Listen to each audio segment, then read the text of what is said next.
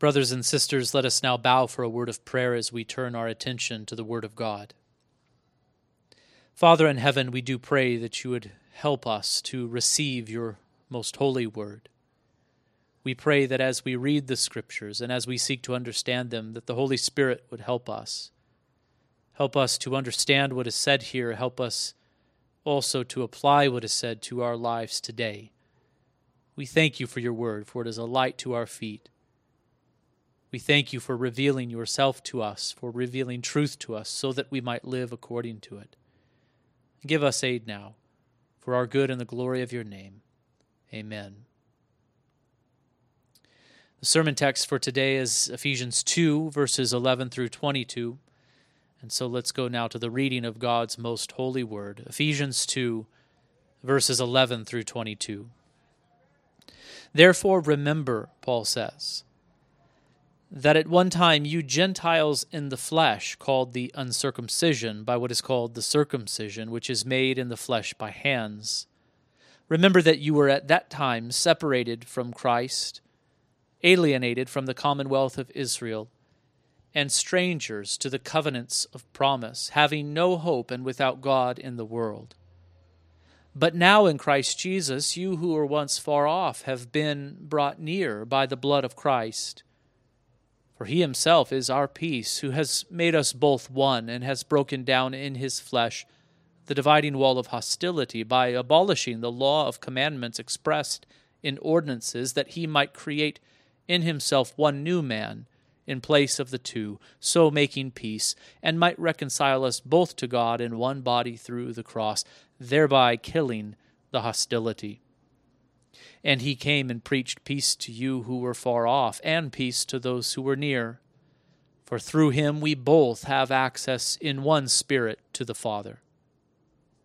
So then, you are no longer strangers and aliens, but you are fellow citizens with the saints and members of the household of God, built on the foundation of the apostles and prophets, Christ Jesus himself being the cornerstone, in whom the whole structure, being joined together, grows into a holy temple in the Lord. In him you also are being built together into a dwelling place for God by the Spirit. So far the reading of God's most holy word. May the Lord add his blessing to the proclamation of it today. The passage that is before us today perfectly mirrors the previous one in its progression of thought. If you remember in the previous passage, Paul addressed the individual Christians who were members of the church in Ephesus to, first of all, remind them of their hopeless and helpless condition prior to knowing Christ. Secondly, Paul reminded them of the mercy of God shown to them to make them alive in Christ. And thirdly, he mentioned God's purpose for them in Christ, that they would now walk in the good works that God had prepared for them. And so Paul in Ephesians 2, 1 through 10, addressed the individual Christian to magnify the grace of God that was shown to them. They once walked in darkness, but by God's grace they were recreated and renewed so as to walk as children of light. The progression is identical in Ephesians 2:11 through 22. Paul again reminds the believers in Ephesus of their previous state of hopelessness, of God's gracious intervention, and their new purpose which accompanies their new life. But it is the vantage point that is significantly different here in this passage. Instead of considering the individual Christian, Paul is here considering the Ephesian Christians as a group. Specifically, he is considering the Ephesian Christians as Gentile Christians. And here Paul is showing that though the Gentiles were once far off and without hope in this world, God has brought them near to the praise of his glorious grace. Stated just a little differently, whereas Ephesians 2, 1 through 10 has the application of the salvation that Christ has earned to individuals in view, Ephesians 2, 11 through 22 has the progression of the history of redemption in view. For a time, God's redemptive activities were largely confined to only one race of men, namely the Hebrews. But now that the Christ has come, into the world through the Hebrew people, God's redemptive activities have spread and expanded to all the nations of the earth. And this is the thing that Paul is emphasizing here in Ephesians 2:11 through 22. The marvelous progression that he himself had witnessed in the history of redemption. The Gentiles who were once living in darkness and without hope in the world have been brought near to God. You and I should care very much about this theme, for most of us are Gentiles. Living so long after the arrival of the Christ and living so far away from where he lived, it is a truly marvelous thing for us to consider that we Gentiles are now citizens of God's kingdom, members of his household, building blocks in his temple. And so let us now carefully consider Paul's words, for they are the very words of God. In verses 11 and 12, Paul reminds the Ephesians that at one time they, as Gentiles, were separated from God in the world.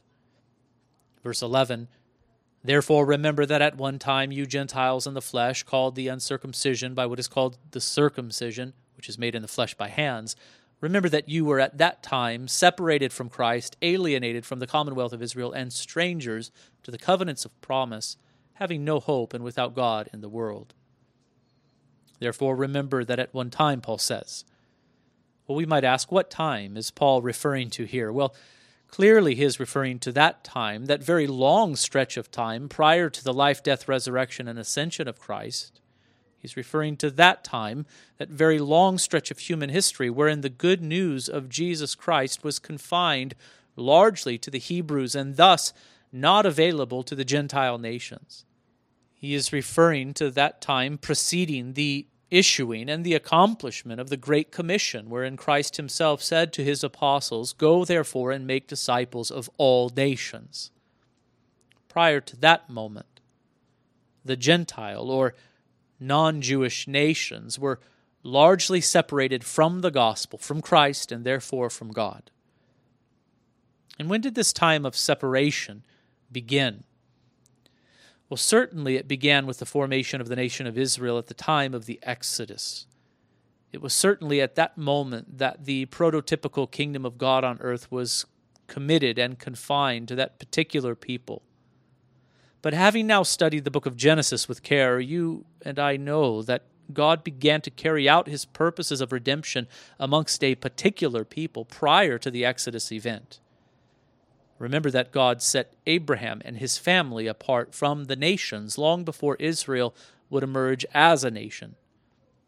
In fact, we are to remember that circumcision, which is mentioned here in Ephesians, was given not first to Moses and Israel as a nation, but to Abraham. The sign of circumcision was connected to that covenantal relationship that God established with Abraham. It was to be applied to every male child. Circumcision symbolized many things, but most fundamentally it marked the person to whom it was applied off as a descendant of Abraham, as a member of his household, as a partaker of the covenant that was transacted with him. Circumcision signified that the one to whom it was applied was a member of a special people whom God had set apart as distinct from the nations of the earth, so that his plan of redemption for all nations might be accomplished through them.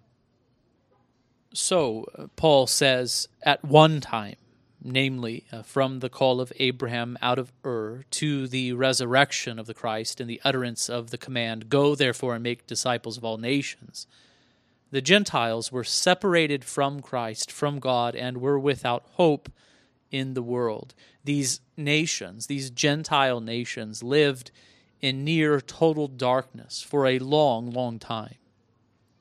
These non-Jewish or non-Hebrew peoples are referred to in the Scriptures as Gentiles. This is a very broad term that refers to every other ethnicity besides that of the Hebrews.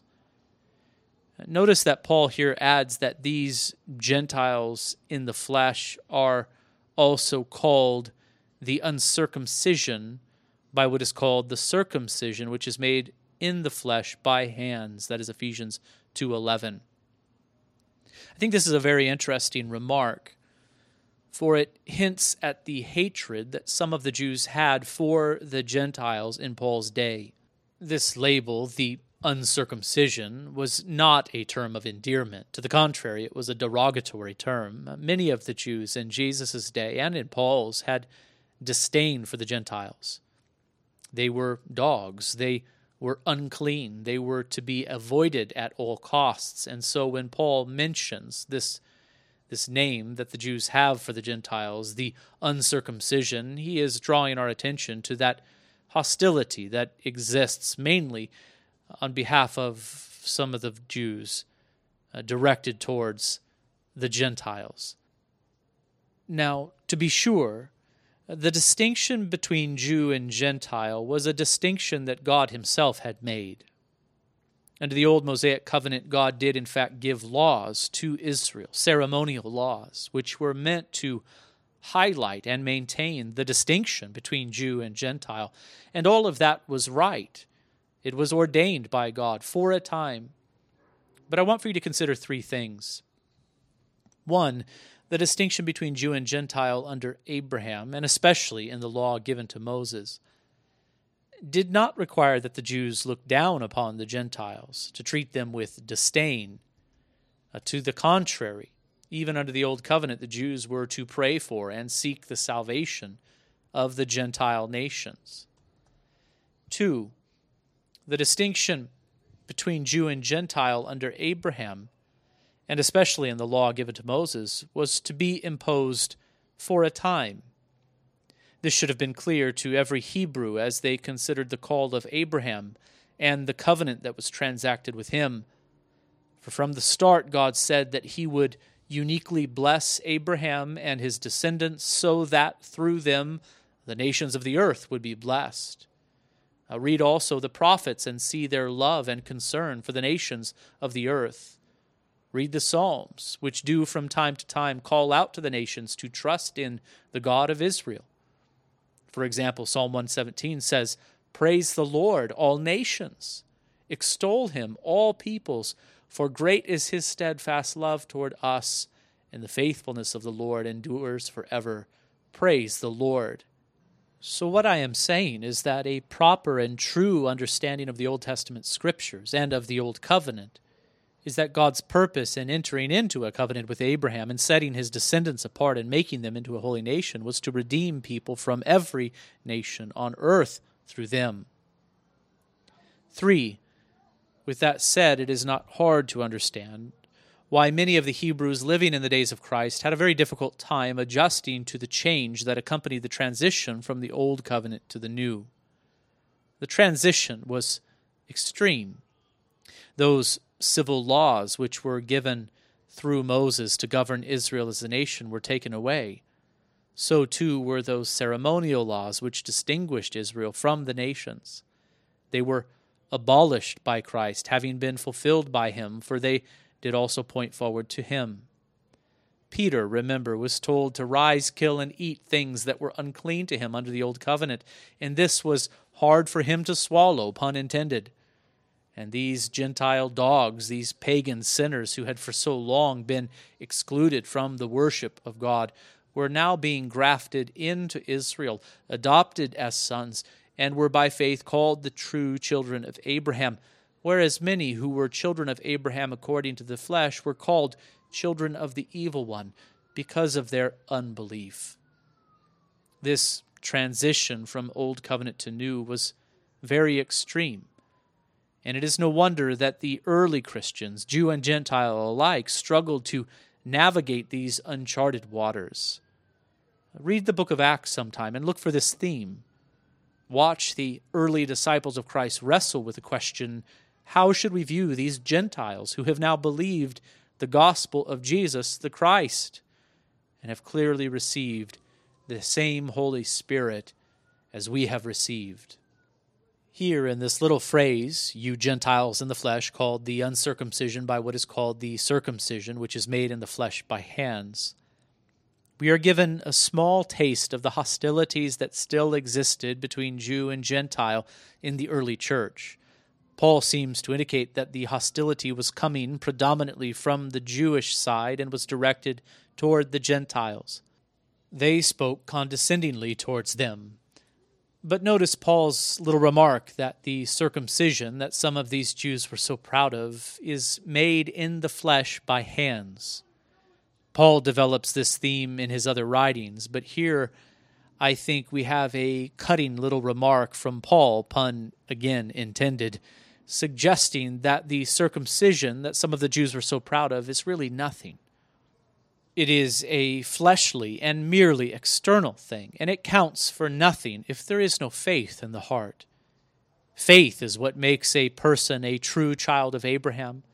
Circumcision of the heart is what actually matters, for it is by faith that a person is united to Christ, is forgiven, and partakes of all the benefits of the covenant of grace. And this is how things have always been. Yes, even in the days of Abraham, and ironically, these Gentile Christians living in Ephesus had true faith and were in fact true children of Abraham, whereas many of those who were circumcised according to the flesh were cut off from Abraham, for they rejected their own Messiah who descended from Abraham's loins. Their circumcision was merely fleshly and external, therefore.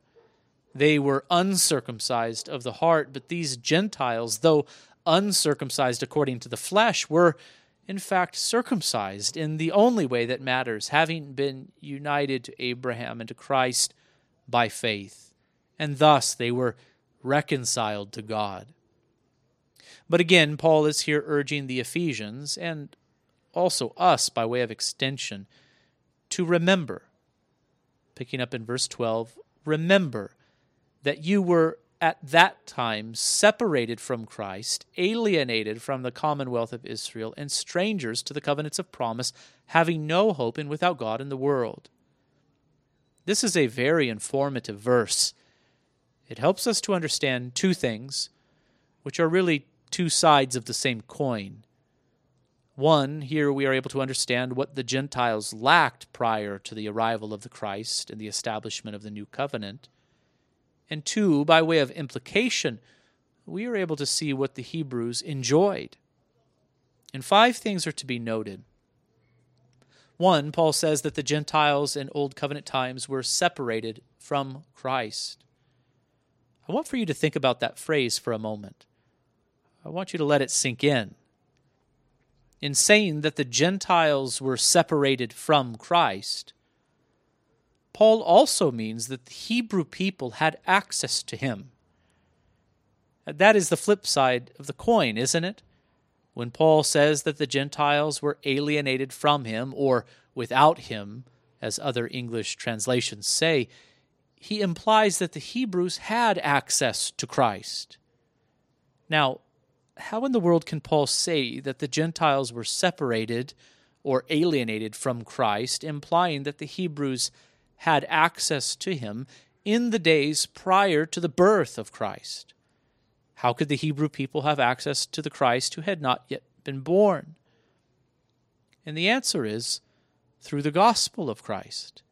The answer is that the Hebrews could know Christ and could partake of the salvation which he earned even prior to his coming, being united to him by a forward-looking faith.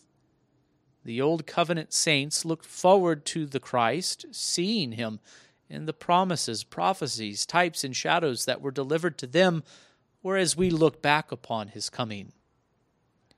Our confession is correct, therefore, when it says in chapter 8, paragraph 6, although the price of redemption was not actually paid by Christ until after his incarnation, yet the virtue, efficacy, and benefit thereof were communicated to the elect in all ages successively from the beginning of the world, in and by those promises, types, and sacrifices wherein he was revealed and signified to be the seed of the woman which should bruise the serpent's head, and the Lamb slain from the foundation of the world, being the same yesterday and today and forever.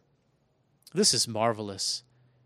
The Hebrew people were blessed from the days of Abram onward, for they enjoyed special access to Christ through the gospel that was entrusted to them. But Paul's point here is that the Gentiles were separated from Christ. They were without him in the world, again, as some English translations say. This is what Paul is calling the Ephesians, who were predominantly Gentiles, to remember. 2, Paul says that the Gentiles in Old Covenant times were alienated from the commonwealth of Israel.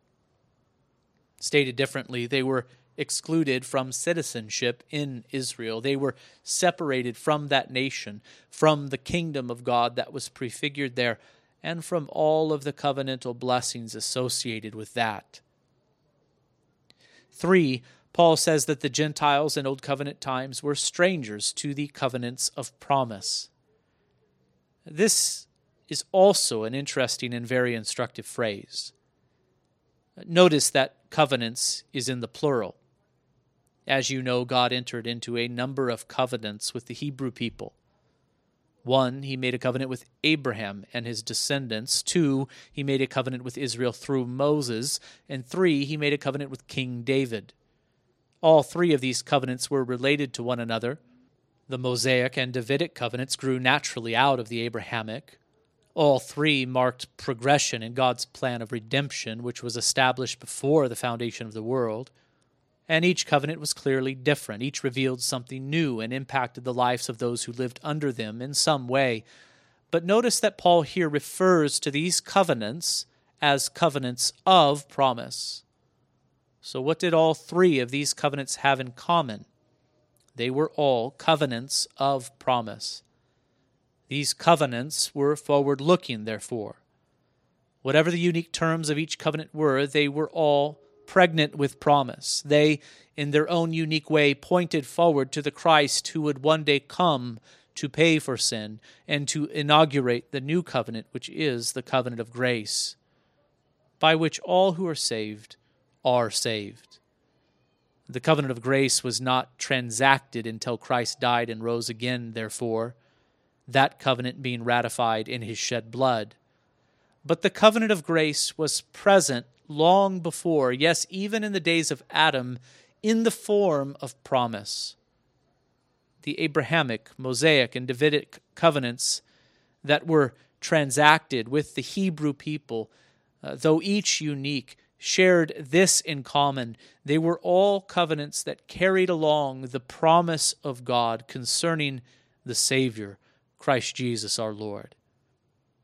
The Gentiles, Paul is here saying, were for a very long time strangers to the covenants of promise, while the Jews were partakers of those covenants. Some of the children of Abraham even believed the promise concerning the coming Messiah, and were thus justified and saved from their sins. 4, Paul says that the Gentiles in the Old Covenant times had no hope as they lived in this world. Now, Paul does not mean that they had no hope at all. I'm sure that the Gentiles hoped in many things, in health, wealth, and prosperity, and a long life, etc. But what Paul means is that they were without Christian hope. They were without true hope, the kind of hope that we now have in Christ, hope that is real and sure concerning the forgiveness of sins and life eternal. The Gentiles for a long time were without hope, while the Hebrews had access to it in the gospel of the Christ. Lastly, Paul says that the Gentiles in Old Covenant times were without God in the world. And indeed, this is the heart of the matter. We were created to know God. We were created to live in obedience to Him and to enjoy sweet communion with Him. This communion with God is what Adam lost when he sinned. And this is now the natural state of every human being, Jew and Gentile alike. And this is the problem that Christ came to solve. He came to forgive sins, not only so that we might be forgiven, but so that we might be reconciled to God. That was the mission of Christ, to mediate between God and man and to reconcile us to the Father. When God set Israel apart in the world as His special people, He said concerning them, I will be their God. See Genesis 17:8. Not all were faithful in Israel. We know this to be true. Under Abraham and Moses, some belonged only externally to Israel, but others did have faith and belonged to him truly and eternally. King David was certainly one of these, and this is why he said, I cry to you, O Lord. I say, you are my refuge, my portion in the land of the living. That is Psalm 142:5. But the Gentiles were for a long, long time without God in the world. Paul is here calling the Gentiles to remember this, to stop and think about the fact that for a long, long time their ancestors walked in darkness. In verse 13, the message shifts from bad news to good. True as it may be that for hundreds and even thousands of years the Gentile nations were hopelessly alienated from God as they lived in this world, now, in Christ Jesus, they have been brought near by the blood of Christ. Just as in the previous passage, the bad news turns to good with the word but. Remember how Paul said in Ephesians 2:1 and following, and you were dead in the trespasses and sins in which you once walked, but God, being rich in mercy, made us alive together with Christ. By grace you have been saved. And here something similar is said. Remember that at one time you Gentiles were separated from Christ, alienated from the commonwealth of Israel, and strangers to the covenants of promise, having no hope and without God in the world. But now in Christ Jesus, you who were once far off have been brought near by the blood of Christ. Instead of good news for the individual believer, here we have good news for the world. Through Israel's mediation and through the mediation of the Christ who arose from her, the Gentile nations who were once far off have been brought near. Brought near to what or to whom, we might ask? Well, they have been brought near to all of the things that Paul said they were separated from in the previous passage. They have been brought near to Christ, to the commonwealth of Israel, to the covenants of promise, or better yet, to the covenant of grace, which is the fulfillment of the covenants of promise, to hope and to God. Clearly, Paul is not here teaching that all Gentiles are made to partake of these things, but rather something has changed now that the Christ has come into the world. The Gentile nations have access to these things that were at one time separated from them. And all of this was made possible, we are told at the end of verse 13, by the blood of Christ. When the Christ shed his blood, he fulfilled the covenants of promise that came beforehand. When Christ shed his blood, he instituted the covenant of grace, which is why he took a cup in the presence of his disciples. And when he had given thanks, he gave it to them, saying, drink of it, all of you, for this is my blood of the covenant, which is poured out for many for the forgiveness of sins. Matthew 26:27 through 28. When Christ shed his blood, he paid for the sins, not only of Jews, but also Gentiles. For Christ is the Lamb of God who takes away the sins of the world. For God so loved the world that he gave his only Son. Paul continues to speak of Christ in verse 14, saying, for he himself is our peace. What peace is Paul referring to? Well, as we will see, Paul is teaching that in Christ, Jew and Gentile are made to be at peace with one another, because in Christ and by the Spirit, both Jew and Gentile are made to be at peace with the Father. Look again at verse 14, for he himself is our peace, who has made us, that is Jew and Gentile, both one, and has broken down in his flesh the dividing wall of hostility by abolishing the law of commandments expressed in ordinances, that he might create in himself one new man in the place of two, so making peace, and might reconcile us both to God in one body through the cross, thereby killing the hostility. And he came and preached peace to you who were far off, and peace to those who were near, for through him we both, again a reference to Jew and Gentile, have access in one Spirit to the Father. This is a very lovely passage. Notice that it is Trinitarian. Christ the Son is our peace, for he has reconciled us to the Father by the Spirit. And here is the most significant peace that Christ has brought us, peace with the Father. He has reconciled us to God through the cross. Through Christ, we have access to the Father by the Spirit. The cross, that is, the image of the cross, may be used here to illustrate. The cross consists of two parts, a vertical and horizontal beam. And these might represent the two types of peace that Paul refers to here in this passage. The first peace that Christ has secured for the believer is vertical peace, peace with the Father in heaven. Christ has reconciled us to God the Father. We who were once children of wrath like the rest of mankind have been adopted into the family of God. We are now beloved children of the Father. But this vertical peace has also produced a horizontal peace, peace among men, peace between the races, peace between Jew and Gentile. As Paul so beautifully says in Galatians 3:28, there is neither Jew nor Greek, there is neither slave nor free, there is no male and female, for you are all one in Christ Jesus.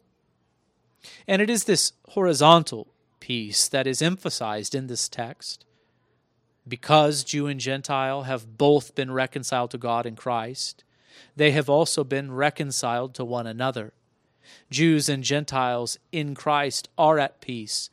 In Christ, being united to him by faith, they are one. And that is what Paul is concerned to teach in this passage. Though the Gentiles were under the old covenant alienated from God and the people of God, under the new, both Jew and Gentile are one in Christ. And what specifically has Christ accomplished so that Jew and Gentile might live at peace in him? Well, notice four things briefly. One, Christ has broken down in his flesh the dividing wall of hostility by abolishing the law of commandments expressed in ordinances. This is fascinating, I think. Again, Paul says that Christ has broken down in his flesh the dividing wall of hostility. It is well known that in the days of Christ there was an inscription on the outer wall of the temple in Jerusalem which warned Gentiles, saying, "No outsider shall enter the protective enclosure around the sanctuary, and whoever is caught will only have himself to blame for the ensuing death." Perhaps Paul had this wall and this inscription in mind when he wrote that Christ has broken down in his flesh the dividing wall of hostility. Certainly he meant more than this, but this warning inscription and the outer wall of the temple, which was to keep the Gentiles away, was certainly included. It is interesting to note that in Acts 21, we are told that some of the Jews desired to put Paul to death, crying out, saying, "Men of Israel, help! This is the man," referring to Paul, "who is teaching everyone everywhere against the people and the law and this place," referring to the temple.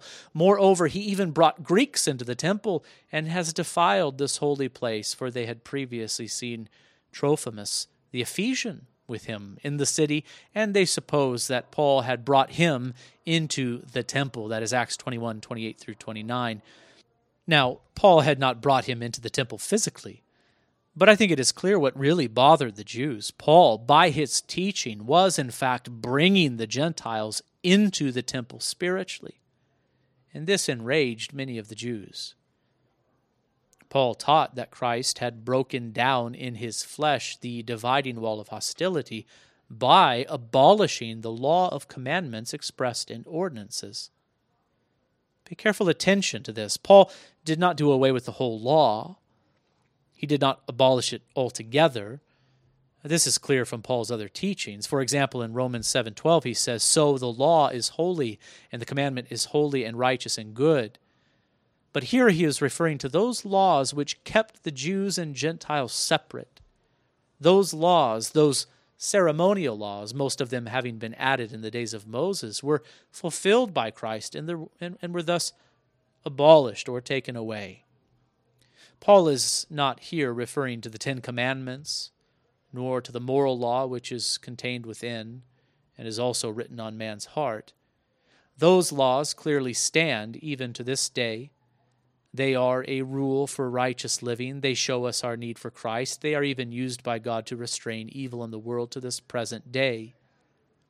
But those civil laws which governed Israel as a nation, and those ceremonial laws which set the Hebrews apart from the Gentiles and unto God, these have been abolished now that the Christ has come in fulfillment to them.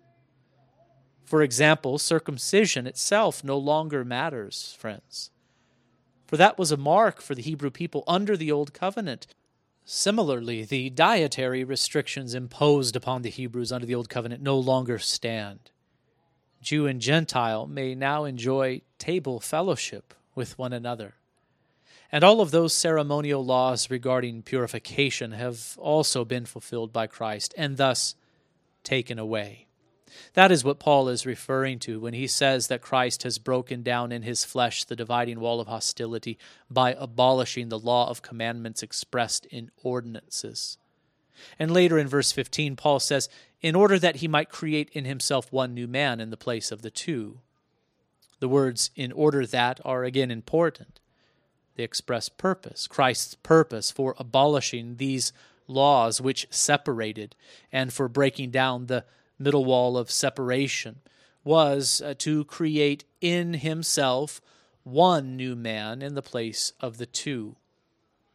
It is also possible to translate this phrase in this way, in order that he might create one new humanity in himself in place of the two. And I think this gets the point across. Through Christ, God is bringing forth a new humanity. Through Adam, sin entered the world.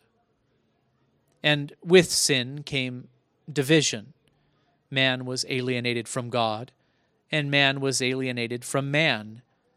We are to remember that after man's fall into sin, Cain killed his own brother Abel. Men oppressed men, and men took advantage of women. After the flood, a distinction was made between the sons of Noah, and though men tried to unify, their intentions were evil, and they were eventually dispersed across the face of the earth, their languages having been confused. The story of the human race that has emerged from Adam is one of division. But in Christ, a new humanity is being formed. And the story of this new humanity is one of peace, peace with God and peace amongst men. The distinction between Jew and Gentile is no more, friends, for the Christ, who is the second Adam, has come, and he has come to create a perfectly unified new humanity out of the two, and to reconcile us both, Jew and Gentile, to God in one body through the cross, thereby killing the hostility. In verse 17, Paul says, and Christ came and preached peace to you who were far off and peace to those who were near. In other words, Christ and his apostles, as well as his representatives, preached peace to both Gentiles, those who were far off, and to the Jews, those who were near. Verse 18, for through Christ we both, Jew and Gentile, have access in one Spirit to the Father. I think it would be good for you to read the book of Acts sometime and to look for this theme. The Holy Spirit was at first poured out upon the Jewish disciples of Christ. This outpouring of the Spirit was accompanied by signs. The Jewish disciples spoke in tongues, meaning the languages of many nations. As the gospel was preached by those Jewish disciples of Christ, first in Jerusalem and in all Judea and Samaria and to the ends of the earth, the Gentiles believed, and the Holy Spirit was poured out also upon them. Signs were given to verify this radical new development. The Spirit was no longer confined, if you will, to Israel, but was being poured out on all flesh, just as the prophets predicted. And the Jewish disciples marveled at this. For example, Peter preached the gospel to the Gentiles in Cornelius' household, and the Holy Spirit fell on all who heard the word, and the believers from among the circumcised who had come with Peter were amazed because the gift of the Holy Spirit was poured out even on the Gentiles, for they were hearing them speaking in tongues and extolling God. Then Peter declared, can anyone withhold water for baptizing these people who have received the Holy Spirit just as we have? And he commanded them to be baptized in the name of Jesus Christ. Then they asked him to remain for some days. That is Acts 10:44 through 48. This is the historical phenomenon that Paul is here referring to when he wrote to the Ephesians, saying, for through Christ we both, Jew and Gentile together, have access in one Spirit to the Father. Paul brings this all to a conclusion in verses 19 through 22, beginning with the words, so then, You are no longer strangers and aliens, but you are fellow citizens with the saints. Here, Paul uses language familiar to the Ephesians. The Ephesians would have certainly understood the benefits of citizenship. Very few of the residents of Ephesus actually enjoyed citizenship. Most of them were strangers and aliens who did not enjoy the full benefits of citizenship in that city. And yet here Paul insists that when it comes to the kingdom of God, they, the Gentiles, are not strangers and aliens. They are not second-rate citizens, but are fellow citizens along with the Jews who have believed upon Christ. In fact, they are, as adopted children, members of the household of God. They, along with the believing Jews, have God as Father. They are not second-rate citizens, and neither are they second-rate children. Notice how abrupt Paul transitions from one metaphor to the next in this passage. First, he uses the metaphor of citizenship, then the metaphor of the household, but now he transitions to the metaphor of the temple, saying that the Ephesians are built on the foundation of the apostles and prophets, Christ Jesus himself being the cornerstone, in whom the whole structure, being joined together, grows into a holy temple in the Lord. The Gentile believers are stones in God's temple, therefore. It is no wonder that some of the Jews were so hostile to Paul. Though he may not have brought Trophimus the Ephesian into the temple, as some assumed, his teaching was, in fact, even more radical than this, for he did not merely teach that the Gentiles should now be allowed to enter the temple of the Jews. More than that, he taught that the earthly temple was now nothing, that God was building his heavenly and spiritual temple, and he was using Gentile believers as the very stones. Pay careful attention to the metaphor here. In God's heavenly and spiritual temple, believers, both Jew and Gentile, are the spiritual stones out of which the temple is constructed. But Christ is called the cornerstone. He is the most important and precious stone in God's temple. He is the stone that is most right and true. He is the stone to which every other stone must be aligned. He is the first stone and is therefore most foundational. And the apostles and prophets of Christ make up the rest of the foundation in God's new creation temple. Prophets may here refer to the Old Testament prophets, but it is better to take this as a reference to the Old and New Covenant prophets.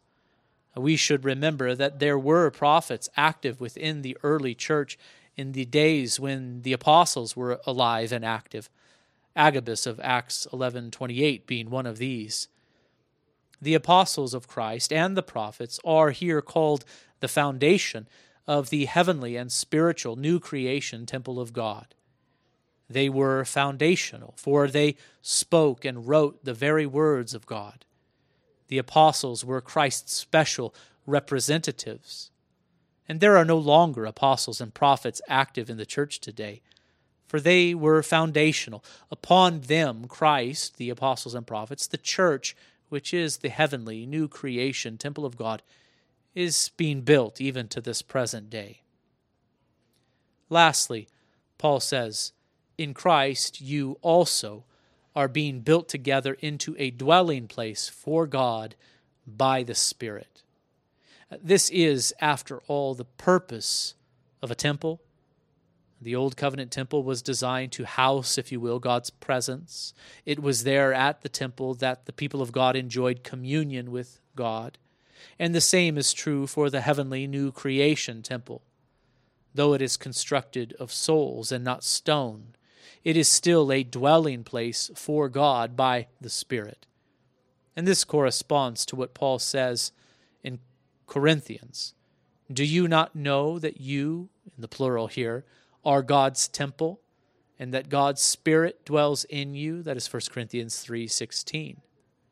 Here in Ephesians, Paul wants us to understand that this temple is constructed, if you will, of Hebrew and Gentile believers together, with Christ as the cornerstone, and the Jewish apostles and prophets as the foundation. Let me now conclude by making a few suggestions for application. As we who are predominantly, if not exclusively, Gentile believers, living 2,000 years after the resurrection of Christ, we should remember that we, who were once far off, have been brought near by the blood of Christ. Let us, first of all, give thanks to God for our privileged position in Him. We have been adopted as sons. We are members of His house and citizens in His kingdom. We, being built upon the foundation of Christ, His apostles and prophets, are stones in His temple, the Holy Spirit now dwelling in us. We are blessed, therefore. We who were once far off have been brought near by the blood of Christ. Secondly, let us give thanks to God for what He accomplished through the Hebrews from the days of Abraham through to the resurrection of Christ and even in the age of the apostles. Truly, by the appointment of God, Israel is the root into which we have been grafted. Let us give thanks to God for the root, therefore. And as we pray for the advancement of the kingdom of God amongst all nations, we should also pray for the advancement of Christ's kingdom amongst the Jews. As Paul says concerning the Jews, they are Israelites, and to them belong the adoption, the glory, the covenants, the giving of the law, the worship, and the promises. To them belong the patriarchs, and from their race, according to the flesh, is the Christ, who is God over all, blessed forever. Amen. And so we should still long to see them receive Jesus of Nazareth as their Messiah, and we should pray towards that end. Thirdly, let us be zealous to maintain unity in the house of God and to fight against all manner of division. There is no room, brothers and sisters, for racism in God's house. Christ is the Savior of the world. He has redeemed for Himself people from every tongue, tribe, and nation, and we should be eager to see God's house filled with diversity and to pray towards that end. We should long to see diversity within the local church, and we should pray that the church would flourish in foreign lands and be filled with every kind of person to the praise of God's glory and grace. Neither is there room in God's house for favoritism. Things are different in our day from the day in which Ephesians was written. In that day, the Jews had disdain for the Gentiles, and I'm sure that some Gentiles had disdain for the Jews. But in our day, the opposite problem has arisen within Christ's church through that very strange teaching that we call dispensationalism. Many Christians unwittingly sow seeds of division within God's house by teaching that the Jewish people still have a privileged place in God's kingdom, that God is saving them in a different way than He is saving the Gentiles, and that they are somehow the true people of God. Dispensationalism, in its more radical forms, does teach that the Gentiles are second-rate citizens. And this is in direct contradiction to what Paul so clearly teaches, that Christ is our peace, who has made us both one and has broken down in His flesh the dividing wall of hostility. And there is neither Jew nor Greek, there is neither slave nor free, there is no male and female, for you are all one in Christ Jesus. And if you are Christ, then you are Abraham's offspring, heirs according to promise. Indeed, we must be eager to guard against division of any kind in God's house. And this is the application that Paul himself will make, saying, I therefore, a prisoner of the Lord, urge you to walk in a manner worthy of the calling to which you have been called, with all humility and gentleness, with patience, bearing with one another in love, eager to maintain the unity of the Spirit in the bond of peace. Brothers and sisters, let us bow now for a word of prayer. Father in heaven, from whom every family in heaven and on earth is named, be glorified through your children whom you have graciously adopted as your own. Expand your kingdom, O Lord, so that it fills the earth and includes souls from every tongue, tribe, and nation. Come quickly, Lord, to make all things new. But until then, make us faithful to proclaim the gospel of peace to all nations. And may this gospel go forth with the power of the Holy Spirit to make it effective. Lord, send workers out into your field to reap the harvest. Raise up, even from amongst us, ministers of the gospel to serve locally and abroad. Move us to pray for the furtherance of your kingdom, to send ministers out and to even go ourselves. Lord, would you make us faithful to give a reason for the hope that is in us through Christ here in this place where you have planted us. And Lord, we do ask that you would teach us true obedience. Teach us your law. Convict us of sin where it is present.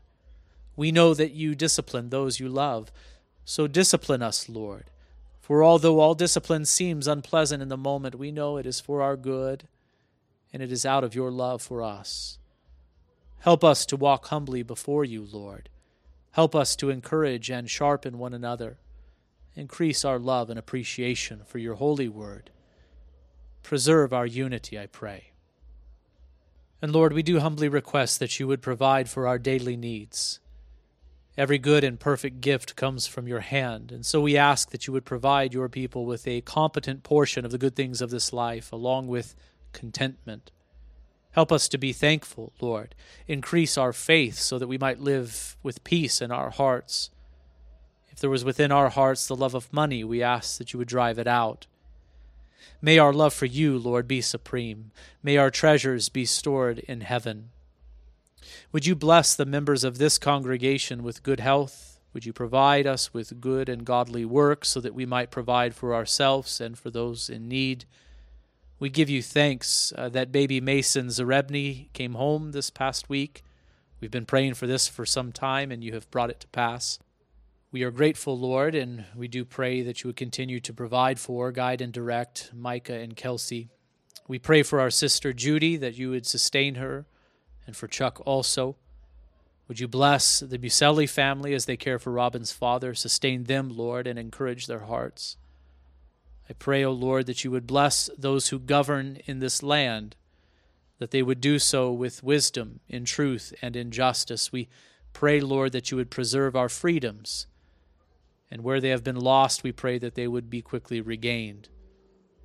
Father, give us this day our daily bread is our prayer. And Lord, would you forgive our sins as we forgive those who have sinned against us? Forgive our unholy thoughts, words, and actions. And by your grace, would you grant us true repentance so that we turn from those sins into Christ? Lead us not into temptation, Lord, but deliver us from evil. For yours is the kingdom and the power and the glory forever and ever. Amen.